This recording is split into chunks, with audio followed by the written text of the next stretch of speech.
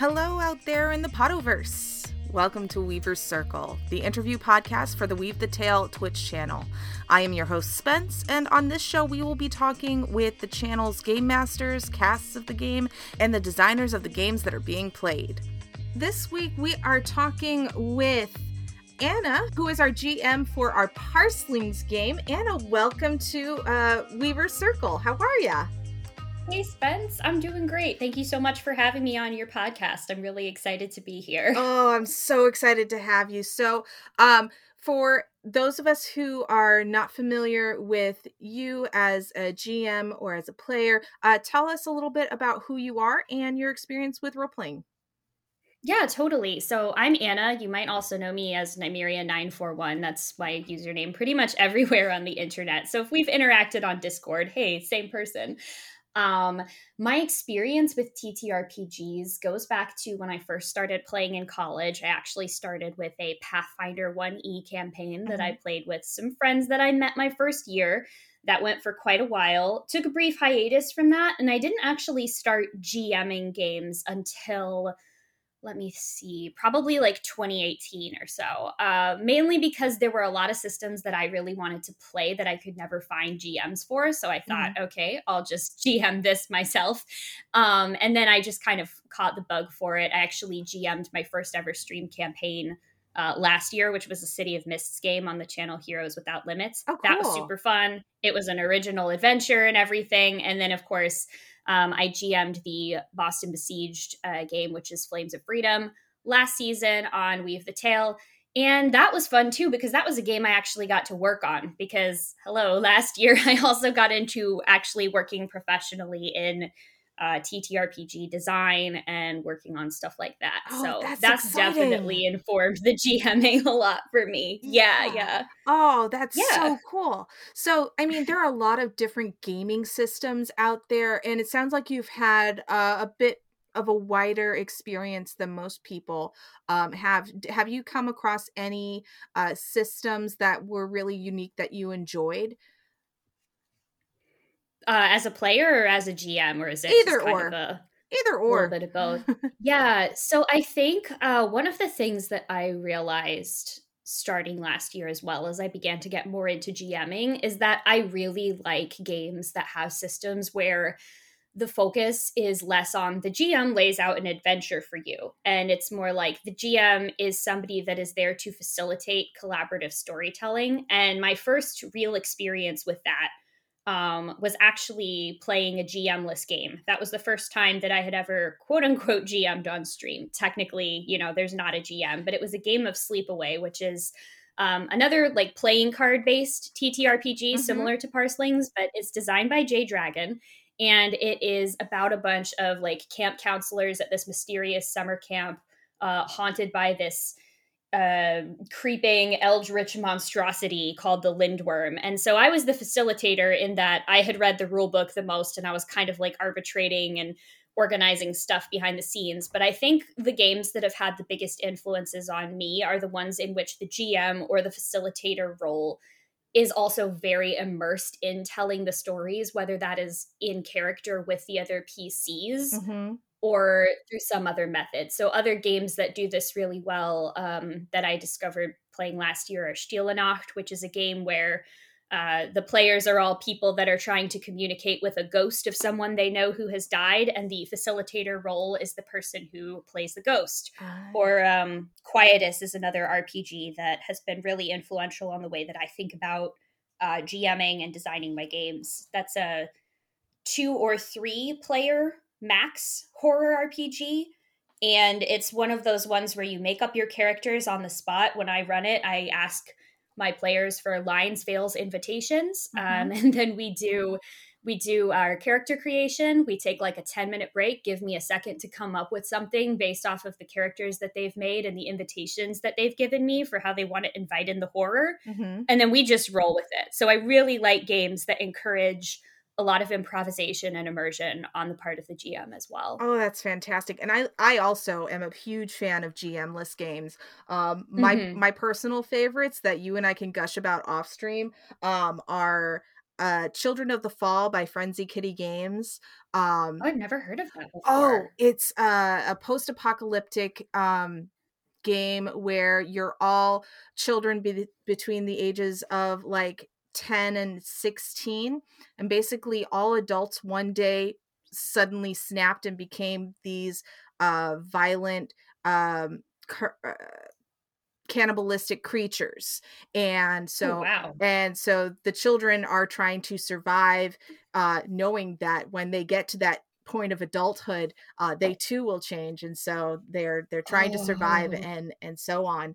And it's a fully GM-less game. Everybody takes turns setting the scene, and so on. The other one that I really enjoy is Hot Guys Making Out, which is a game that is focused both with 4 different players. They use playing cards, and if you go by the setting that's in the book, it's 1930s revolutionary Spain, and you're playing Nice. basically as a yuri manga or a yaoi manga, whichever is the one with 2 guys that are romantic interests. And it's great. I love it. I love everything about it. That does sound awesome. So, but anyway, let's get back to talking about you. But now we will talk afterwards. Yes. So what drew you to Parslings? So the short answer of this is Mitch, actually, who reached out to me and asked me to GM the game. Common theme. But yeah, so he drew me to Parslings because he said, "Hey, do you want to GM it?" But no, I had actually heard of the game beforehand because when we were doing our One Shot Wednesday series last fall on the channel, that this is one of the one shots that they ran, and I watched parts of it like coming in and out. I was really intrigued by the system. Looked it up because it was on Kickstarter at the time. And then when I saw this is a system all about like the power that words have to shape the world in a very literal and meaningful way, that's kind of my whole thing. Like, so I love that in media. And yeah, I was just immediately intrigued by the idea of like word venom parasites, essentially. So explain that to me a little bit. So like the terms of phrases that we use, like rule of thumb, that could actually have specific meaning in Parslings. Yeah, so in Parslings, every character, like every player character, is a Parsling, which is, where the name of the game comes from. And a Parsling is a human who has a parse, which is like this kind of a linguistic parasite, is maybe the best way I can think of to explain it. It's an idea, a very strong driving idea, like a word like hunger, or a word like miracle, or a word like tend. It's some sort of strong noun that desires to manifest in some way in the world. And so in the setting of the game, it is kind of mysterious where the parses come from. It's not understood why some people can survive an infection from a parse, and then those people then become parslings, and some people don't survive it. There's all of this like strife and turmoil about what do we do with this whole new group of people living with these word idea things inside of them. One of the things that I love about like the literal embodiment of that, though, is that the parslings all have these kind of living tattoos that the parses create inside of them. So it's like they have living ink on them. And I love the idea that when parslings are near each other, their parses come towards like the surface of their skin. And it's kind of like they have Spider-Man's Spidey sense with each other, but for words. And I was just like, that's so cool. It's like when you see somebody wearing a shirt from your favorite band and you don't have to know them to just look at them and be like, hey, yeah, you know what I mean? It's like that little bit of a connection there. And I thought that was fascinating to have that just based off of a single word. You don't even have to know what it is to have that connection. That's really cool. Yeah. So what have you told your players about the setting that you're building, or that you would like to tell the story in? So the setting of the book, it's technically kind of setting agnostic. You could run a Parslings game in any type of genre that you want, but the one that I've chosen to do is I've chosen to take Nominal City, which I love because again, wordplay is a huge thing for me, and it's a big part of this RPG, so it's kind of perfect. Yes. I've chosen to take Nominal City, which is the sort of pre-provided city that you can use as a blank canvas for your campaign, and I'm going to incorporate a lot of elements of Seattle, which is the area that I'm from. It's where I live. It's kind of where I base a lot of my urban type adventures for TTRPGs out of, because I know it really well, and because it's a place where we have a confluence of a lot of like social issues that are really prevalent in our conversation today. Right. So that's all the players know right now. We're actually going to have our session 0 a couple hours after we record the podcast. And part of what I like to do during that is I like to let the players come up with some elements that they declare to be true about the world, especially because in parselings, the characters can use their parses, like when they parse together, they can use the words that live inside of them to actually manifest material changes in their world. So I usually do some type of a collaborative world building, like there will be a place where they will all go to be together, you know, probably some place that they've always wanted to investigate, something like that. And that really also helps me as a GM, because the things that the players come up with and give me ideas for what kinds of adventures I know they would like to have. Yeah. So yeah. So you bring up Seattle and you're basing the game in Seattle. Now, for me, what I've done when I've GM'd games is that I've taken a location that I'm intimately familiar with and things that I thought were very quirky and like set a thematic thing there. Now, I'm not asking you to give away anything because you haven't really figured that part out yet, but are there parts of Seattle that are like prime real estate for a good plot point or a good like scene point? Oh God, yes, absolutely. There are so many places. Like, I think that's part of what helps me design the setting so well for this game, is because there are places that are just like real life adventure hooks. There's, for one thing, the Pike Place Market, which is a wild and chaotic location that I actually used to work at. It's a giant public market, got people coming there from all over the world. There's so much going on. Great, like, opportunity for exchange of goods and ideas and artwork and stuff. There's also a lot of really fun, sometimes hidden, sometimes not, street art around the city that I actually really like to go find and take pictures of. In my old neighborhood, when I used to live within the city limits, there would be, you know, like you'd come to know certain people that would like tag buildings with different designs or with different sentences. Like, I don't know who it was, but there was someone that would always make tags that said "Be the Light." And then sometimes, you know, one day you'd wake up and there'd be a huge Be the Light mural somewhere where there just used to be a blank wall before. And that kind of, I think, pairs very nicely with Parselings, because it is a game that I see very much as being about the power of art, language, and expression to change the world around us. And the way that the street art works in my old neighborhood is very much that. A couple other fun things. Seattle has a bunch of, again, random other public arts. So we have what's called the Fremont Troll. It's literally a giant troll statue under a bridge. Giant. Like, I used to ride the bus past it every day to get to work, and I've always wanted to put that in an adventure, because it's like that troll is just begging to come to life and like walk around the city. Oh yeah. do troll things. So I'm like, that has to happen. And there's also there's another entire city underground back from the really early days of when like white people first came and started like building buildings on this land and on the Duwamish land and everything.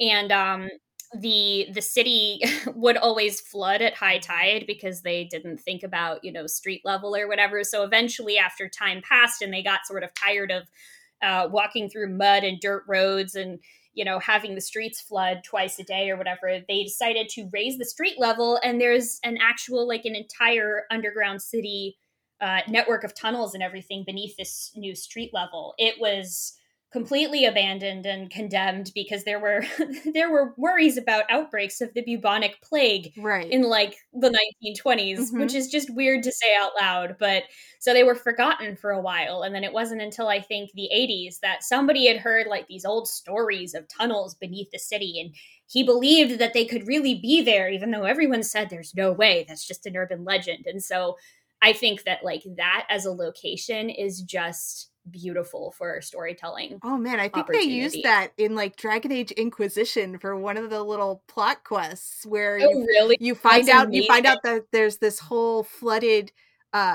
city under a lake, that when you drain the lake, that you actually find the city where a whole bunch of people were sick and Oh, they were left there to wow. drown. Oh man. That's so cool. So Like, I've actually been down there too, and yeah. there's just so much there. There's areas that are open to the public, and then there's areas that aren't, but it's Mhm. literally an entire underground city. Oh It's wow. so cool. Um, so one of the things, with the GM brain going, and you were talking about the be the light um artist, I'm sitting here going, what if the characters came up and caught that person in the act? Like, how could that be used? Mm. Like, I love Mhm, thinking both of what they see and what it means, but also the act of creating that, and mhm, how you mhm. would frame that in a scene with a character. I think that's just, and maybe that's just the GM brain kicking in, you know? Yeah. Well, I mean, I think that like that storyteller brain is something that everybody has within them, regardless of whether you're GMing the game or not. That Mhm. impetus to try and figure out where do these things that we make come from. And yeah, like if that happens in game, that'll be super cool. Right? Like, you could totally Yeah. make this guy some kind of either a prophet or a false prophet, Mhm. and or maybe a parseling where their parse is light, or something Mhm. weird like Mhm. that. Uh, Yep. There's definitely in that neighborhood, there are people that like I could pick out immediately and just be like, yeah, this makes sense for you to be a parceling. You know, like neighborhood characters, mhm. buskers, artists, people like that. And I gave them all nicknames because I never knew like what their real names were. We would Right. just sort of chat and hang out and whatever. But yeah, I'm like, maybe you'll be in this adventure. We'll see. What's the weirdest place that you've put into a game so far? Like The the one with weirdest the place. darkest history, because you seem to like horror. That's so funny because I never used to think that I actually liked horror. The one with the darkest history. I think hmm. Would you like me to In a give a game that filler example? yeah, actually mostly cuz I want to hear what your example is and it'll give Okay. me time to like formulate mine. Sure, sure. So I grew up Catholic, and I used to do weekend retreats at this house in Manchester, New Hampshire, called the Emmaus Mhm. House. Now, the Emmaus House a has had many different lives. It Mhm. started out as an orphanage, then it was turned into a maternity ward, then it was abandoned for like 70 years, and then it was converted into this Catholic youth retreat house. Mhm. And in it, there are built-in bunk beds. Some of the rooms still have old gurneys in them with mattresses. And then in the basement, where they have remodeled it as a chapel, that basement chapel is the former morgue and crematorium for for those who passed away during childbirth or the babies that didn't make it. Oh my god. It is creepy as hell, That's so scary. Oh my god. and down on that level, there's also the kitchen, and then on the other side is the staff bunk beds for like Hmm. the teen volunteers. Hmm. I have run a game Interesting. I've run a game Interesting choice to put the kitchen on the same level as the morgue, but okay. That's where my brain goes. so it's very strange. The operating room is now the craft room. Uh Wow. it's uh it's totally messed up, but I put rituals down there in Urban Shadows game that I ran, and like I totally twisted it because religion is just so ripe for twisting. So yeah, that's my example of a real life I place love that is super creepy, and I just made it creepier. I love that.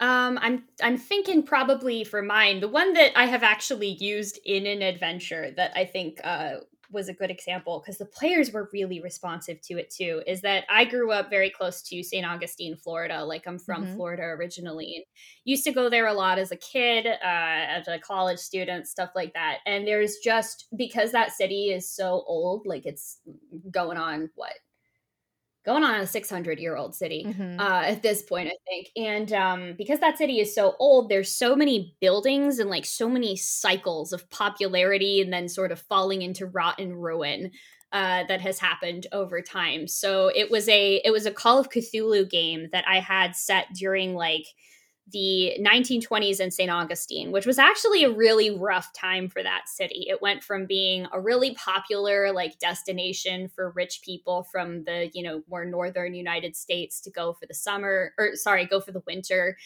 And then when the railroad came and they could go even further south, St. Augustine was kind of getting passed by.